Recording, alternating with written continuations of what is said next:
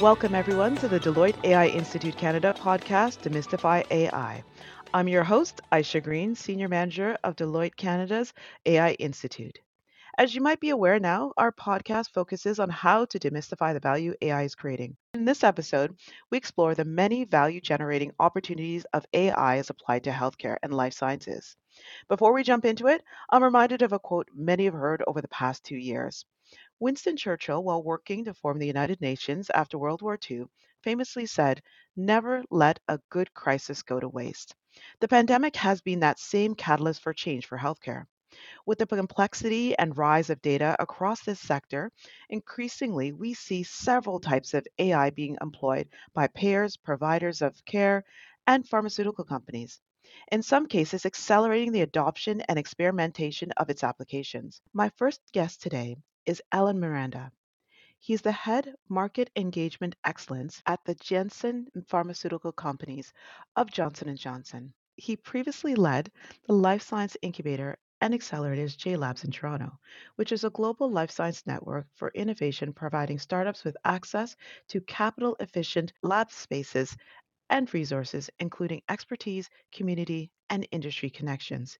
And I'm pleased to be supported in this conversation with Shanil Ibrahim, who is a partner and national life sciences and healthcare consulting leader at Deloitte Canada. Welcome to you both. For my first question, really over to you, Alan, is what does it mean to have a patient centric care approach when you're building AI solutions? How do we build in that mentality, extract value as we apply it to healthcare when we're looking at AI? I think for us, at a Janssen Canada perspective, we're using AI in a couple ways. Really, from a market facing perspective, we want to understand the analytics of the customers we're dealing with. Uh, how do we serve them? Who are they treating? How can we engage with them in the right way to drive the right conversations with our customers? Uh, we're using this data to also understand patients better so we can drive solutions or design solutions that can assist patients in having better outcomes, but can also assist the healthcare system in delivering those outcomes. Uh, from us, we really think about AI and using it in a patient-centered way. Really means understanding patients more intimately, more deeply, and then designing solutions that really make a critical impact on those patients and their healthcare journey. Thank you for that, Alan. In terms of the data and also the supports of what you look at in value, what are those specific metrics? How do you quantify it? I think quantification is a challenge for everybody in this marketplace. How do you quantify value? But I think it goes back to understanding deeply uh, the journey of an individual as they go through a disease state. People are not just patients, they're also people. So as we track people through a disease state and understand the challenges they run into, we're able to identify gaps in care, gaps in what they're experiencing. And so we're able to say, okay, let's really figure out where we're going to play in these gaps. And then the metrics become apparent. So let's dig into that just a little bit deeper. If you can, and if you're able to, share with us maybe what this looks like in practice. Because for most people, when they say, Johnson and Johnson, well-known company, successful not only in its application but also how people view it. It is held to a very high account. But people want to see how are you doing this in terms of the data that you're available, and also making it an intimate client or customer experience when you are looking at the care that you provide. So I think how do we do it? A practical pull through it. I think we look at it in certain buckets. So we're using AI and data tools in our drug discovery engine to be more efficient and more effective and understand and be able to do things faster and decrease cycle time. I think that's industry wide, but we've certainly made significant investments there. From a clinical development perspective, we are also investing in tools that allow us to better identify patients and deliver our clinical trials in a more effective way. Uh, I work at an opco, so everything we do is practically focused. So Janssen Canada, we're using tools in a very practical way to say, can we understand healthcare practitioners better, understand their caseload, understand the patients that are coming to them? Can we map the patient journey more effectively? And can we start to identify gaps in that patient journey based upon data? Can we establish partnerships with the healthcare ecosystem to have data that isn't our view but is their view, and then merge it with our data to give a more holistic view of the patient. Thank you for sharing that insight with you. I want to turn now over to you, Chanel. What does success for life sciences company look like when you look at the data, the available data that they have, as well as their application for AI? You've seen many different solutions. You've proposed many different solutions. Would love to hear your insights.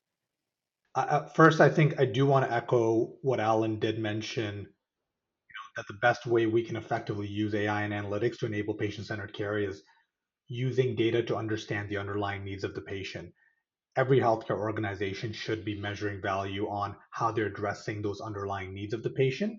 And what I mean by that is just truly understanding what their preferences are, whether it's accounting for their socioeconomic status, their behavioral patterns, how they interact with the healthcare system at the end of the day. And this is essentially, what we've called having the 360 view of the patient. Where do you find success when we unlock or we look into how do we unleash the value of AI? What does incremental success look like, as well as that long-term vision of success for either the patient-centric side or even the providers or payers? I think when we think about incremental value at the end of the day, a lot of times we're trying to think about, what are going to be, the wins for an organization. It's not just completing a project at the end of the day. It could be how we're actually partnering with the ecosystem. That could be a potential win at the end of the day, and that could be how you measure success. It could be how you're getting patients to adopt a certain type of application.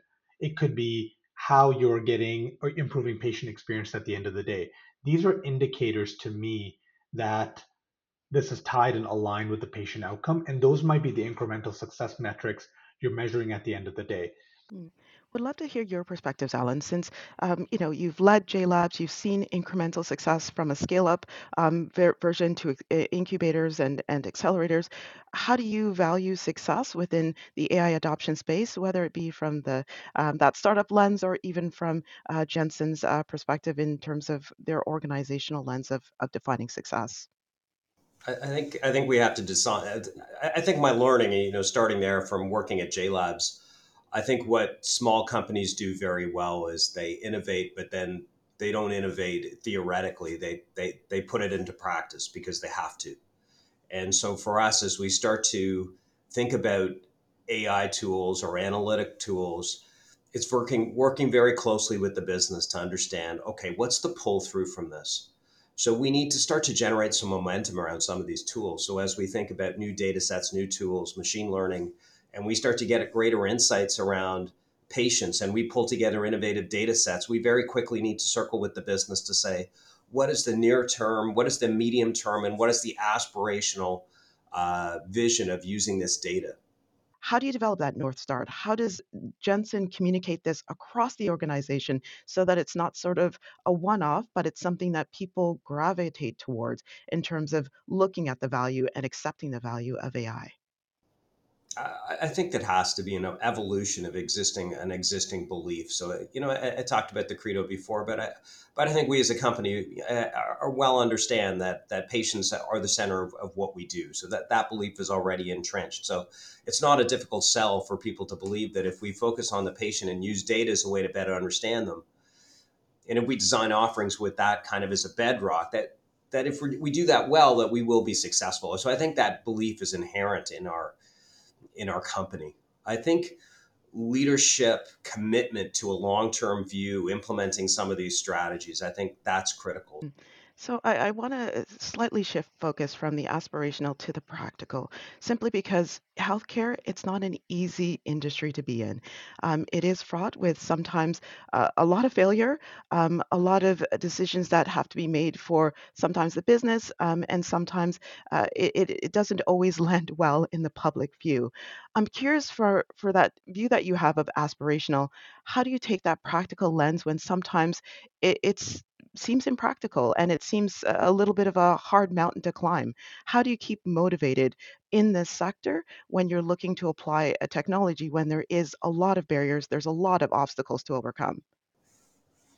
So I don't. I think the aspirational. I think again, as I go back to leadership, is an enthusiasm and a positivity that leaders need to have. So I think positivity can be a force multiplier with teams. So I think you have to really be careful. Compliance, be it legal, regulatory, privacy, all of these are constraints, and we have to be absolutely focused on those things. Absolutely. So I do want to come back to on the measures question because I do want to bring Chanel into the conversation because I do want to ask you, Chanel, in terms of these conversations, because I'm sure you've had them with a number of different colleagues and other people that you're speaking to. What are the measures that you're using? What are the KPIs that define success within this space as it applies to AI and really unlocking the value of it? One of the first things that you want to make sure whenever you hear AI or analytics is you're not just thinking about data first. So the first two things that you're really trying to achieve are, what are the business outcomes you're trying to achieve and what decisions do we need to make to enable those outcomes?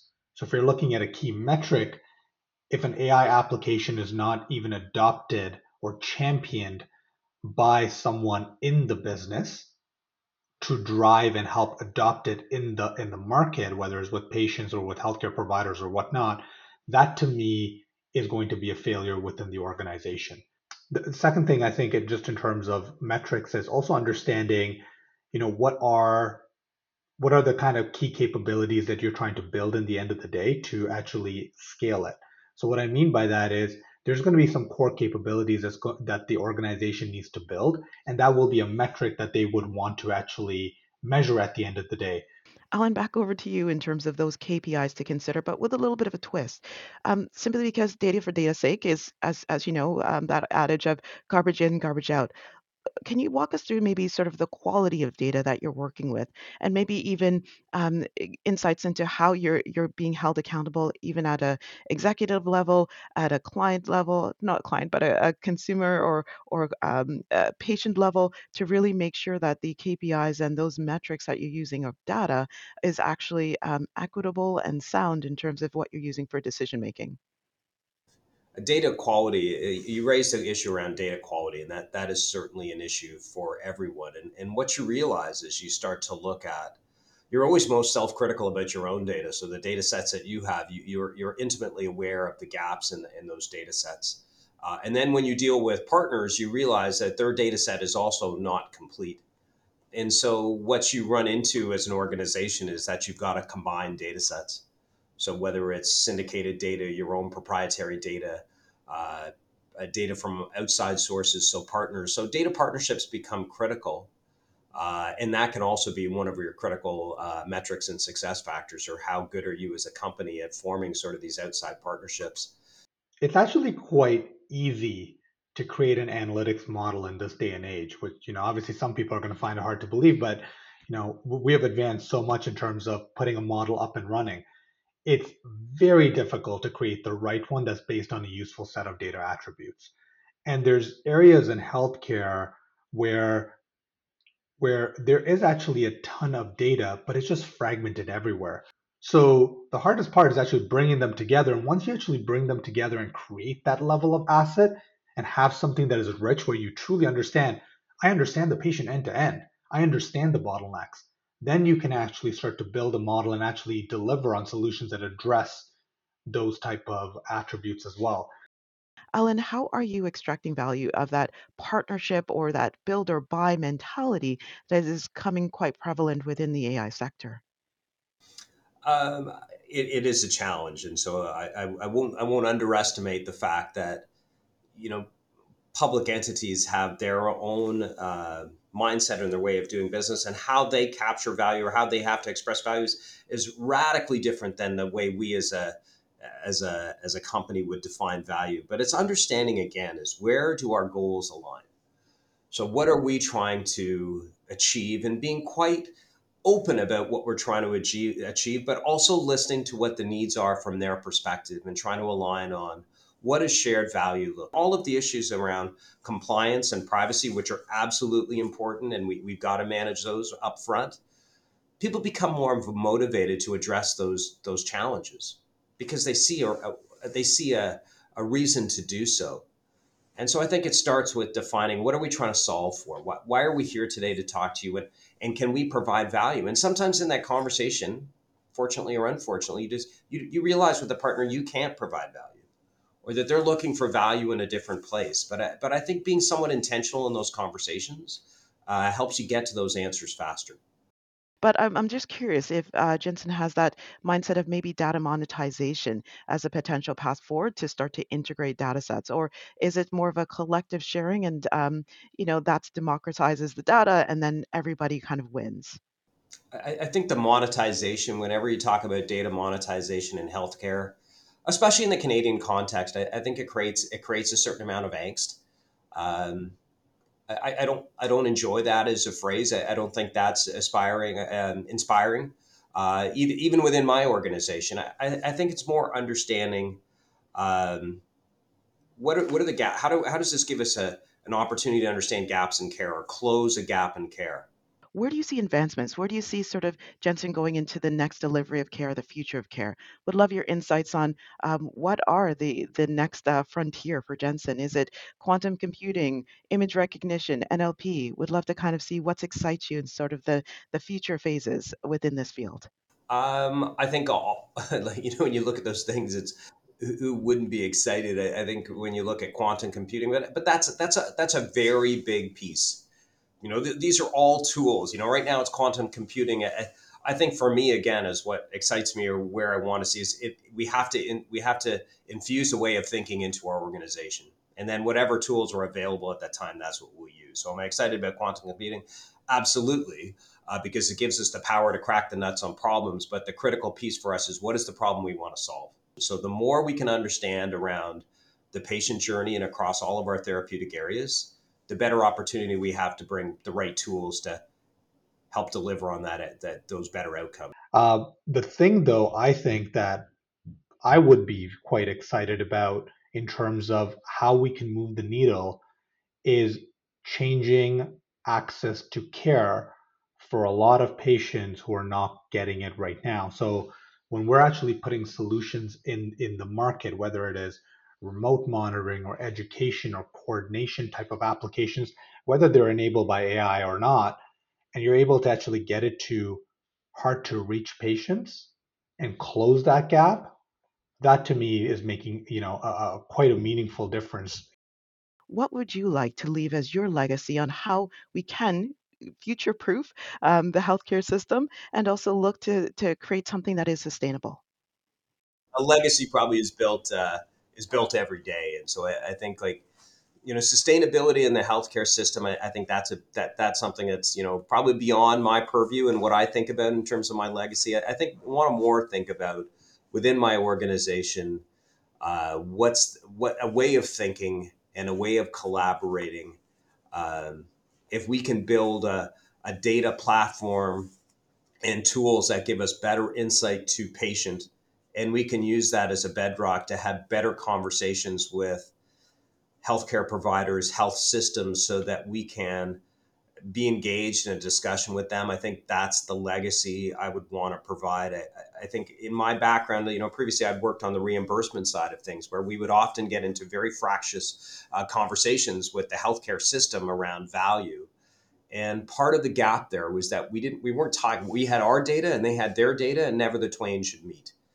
And so if we can start to build a culture within our company where we're building new and innovative data sets, and we build into our culture a desire to partner so that we can use that data to have conversations, and then that conversation can drive a productive discussion, that would be the legacy I'd be excited about. So, Chanel, I want to also give that call to action to you. Maybe not put it in the form of a legacy, but also what are your hopes in terms of the collaborations that you're seeing across this sector, and also how does it apply to AI and application and adoption over the next couple years? So, I do want to put in, Alan, maybe that quote or maybe even cite the 2040 to 2041 scenario book of health AI in healthcare and that look forward. But looking to Chanel first, what are your perspectives? What are your views? And what would you hope to leave as your so called legacy? I'm excited about the disruption that's going to take place in healthcare. And for me, when I think about, I don't know, about a legacy, maybe leaving a mark, is I want to be at the forefront of the disruption. And I think being, in my position right now, I do feel privileged that I could bring stakeholders together and try to solve big meaty problems. And if we can, or if I can even move the dial on, one of those big problems, whether it's enabling access or getting patients certain solutions or, accelerating reimbursement, and see the pull through, yeah, I'd be very happy with that for sure. Yeah, I think as demystifying AI, I think, going back to the title, I think for teams, it's for us, our team is when we started our journey 2 years ago, it was, we knew where we wanted to be. We wanted to be patient focused, but we didn't know exactly. We didn't know about data sets. We kind of had dabbled with bigger things, with other things on the clinical side, but really using those data sets to think about patients, it was all new to us. But we started out with is what do we want to achieve? What does good look like? And we really held ourselves to account is can we understand patient unmet need and can we deliver solutions based upon that? That's in a nutshell what we're holding ourselves to. So I think for organizations, as you embark on this journey and you start want to demystify, it's like, what are you solving for? And really being intentional about how you approach it and the tools and those things that they'll become apparent to you as you go through the journey. But sticking with an understanding of what are you solving for? What are you trying to do from a patient perspective? That's where we started, and that's where we continue to focus. And that helps you demystify or gives you confidence, I guess I should say, to engage with some of these tools, because at the end of the day, they're just tools. And then you measure those tools to say whether they're helping you move against your overall agenda to understand patients better. This certainly has been an aspirational view into the possibilities of AI as applied to healthcare. I want to thank Allan Miranda, Head Market Engagement Excellent at Janssen Pharmaceutical Companies of Johnson & Johnson, and Shanil Ibrahim, Partner and the National Life Sciences and Healthcare Consulting Lead at Deloitte Canada, for sharing their insights and perspectives on how the healthcare and life sciences sector is demystifying the value of AI. To you, the listener, thank you for tuning in to the Deloitte AI Institute Canada podcast, Demystify AI, where we delve into the many value generating opportunities of AI for providing qualitative stories and quantitative data points. If you would like to learn more about this podcast or other podcasts within our series, please visit us on the Deloitte AI Institute webpage, Canada. We look forward to seeing you next time. Have a fantastic day.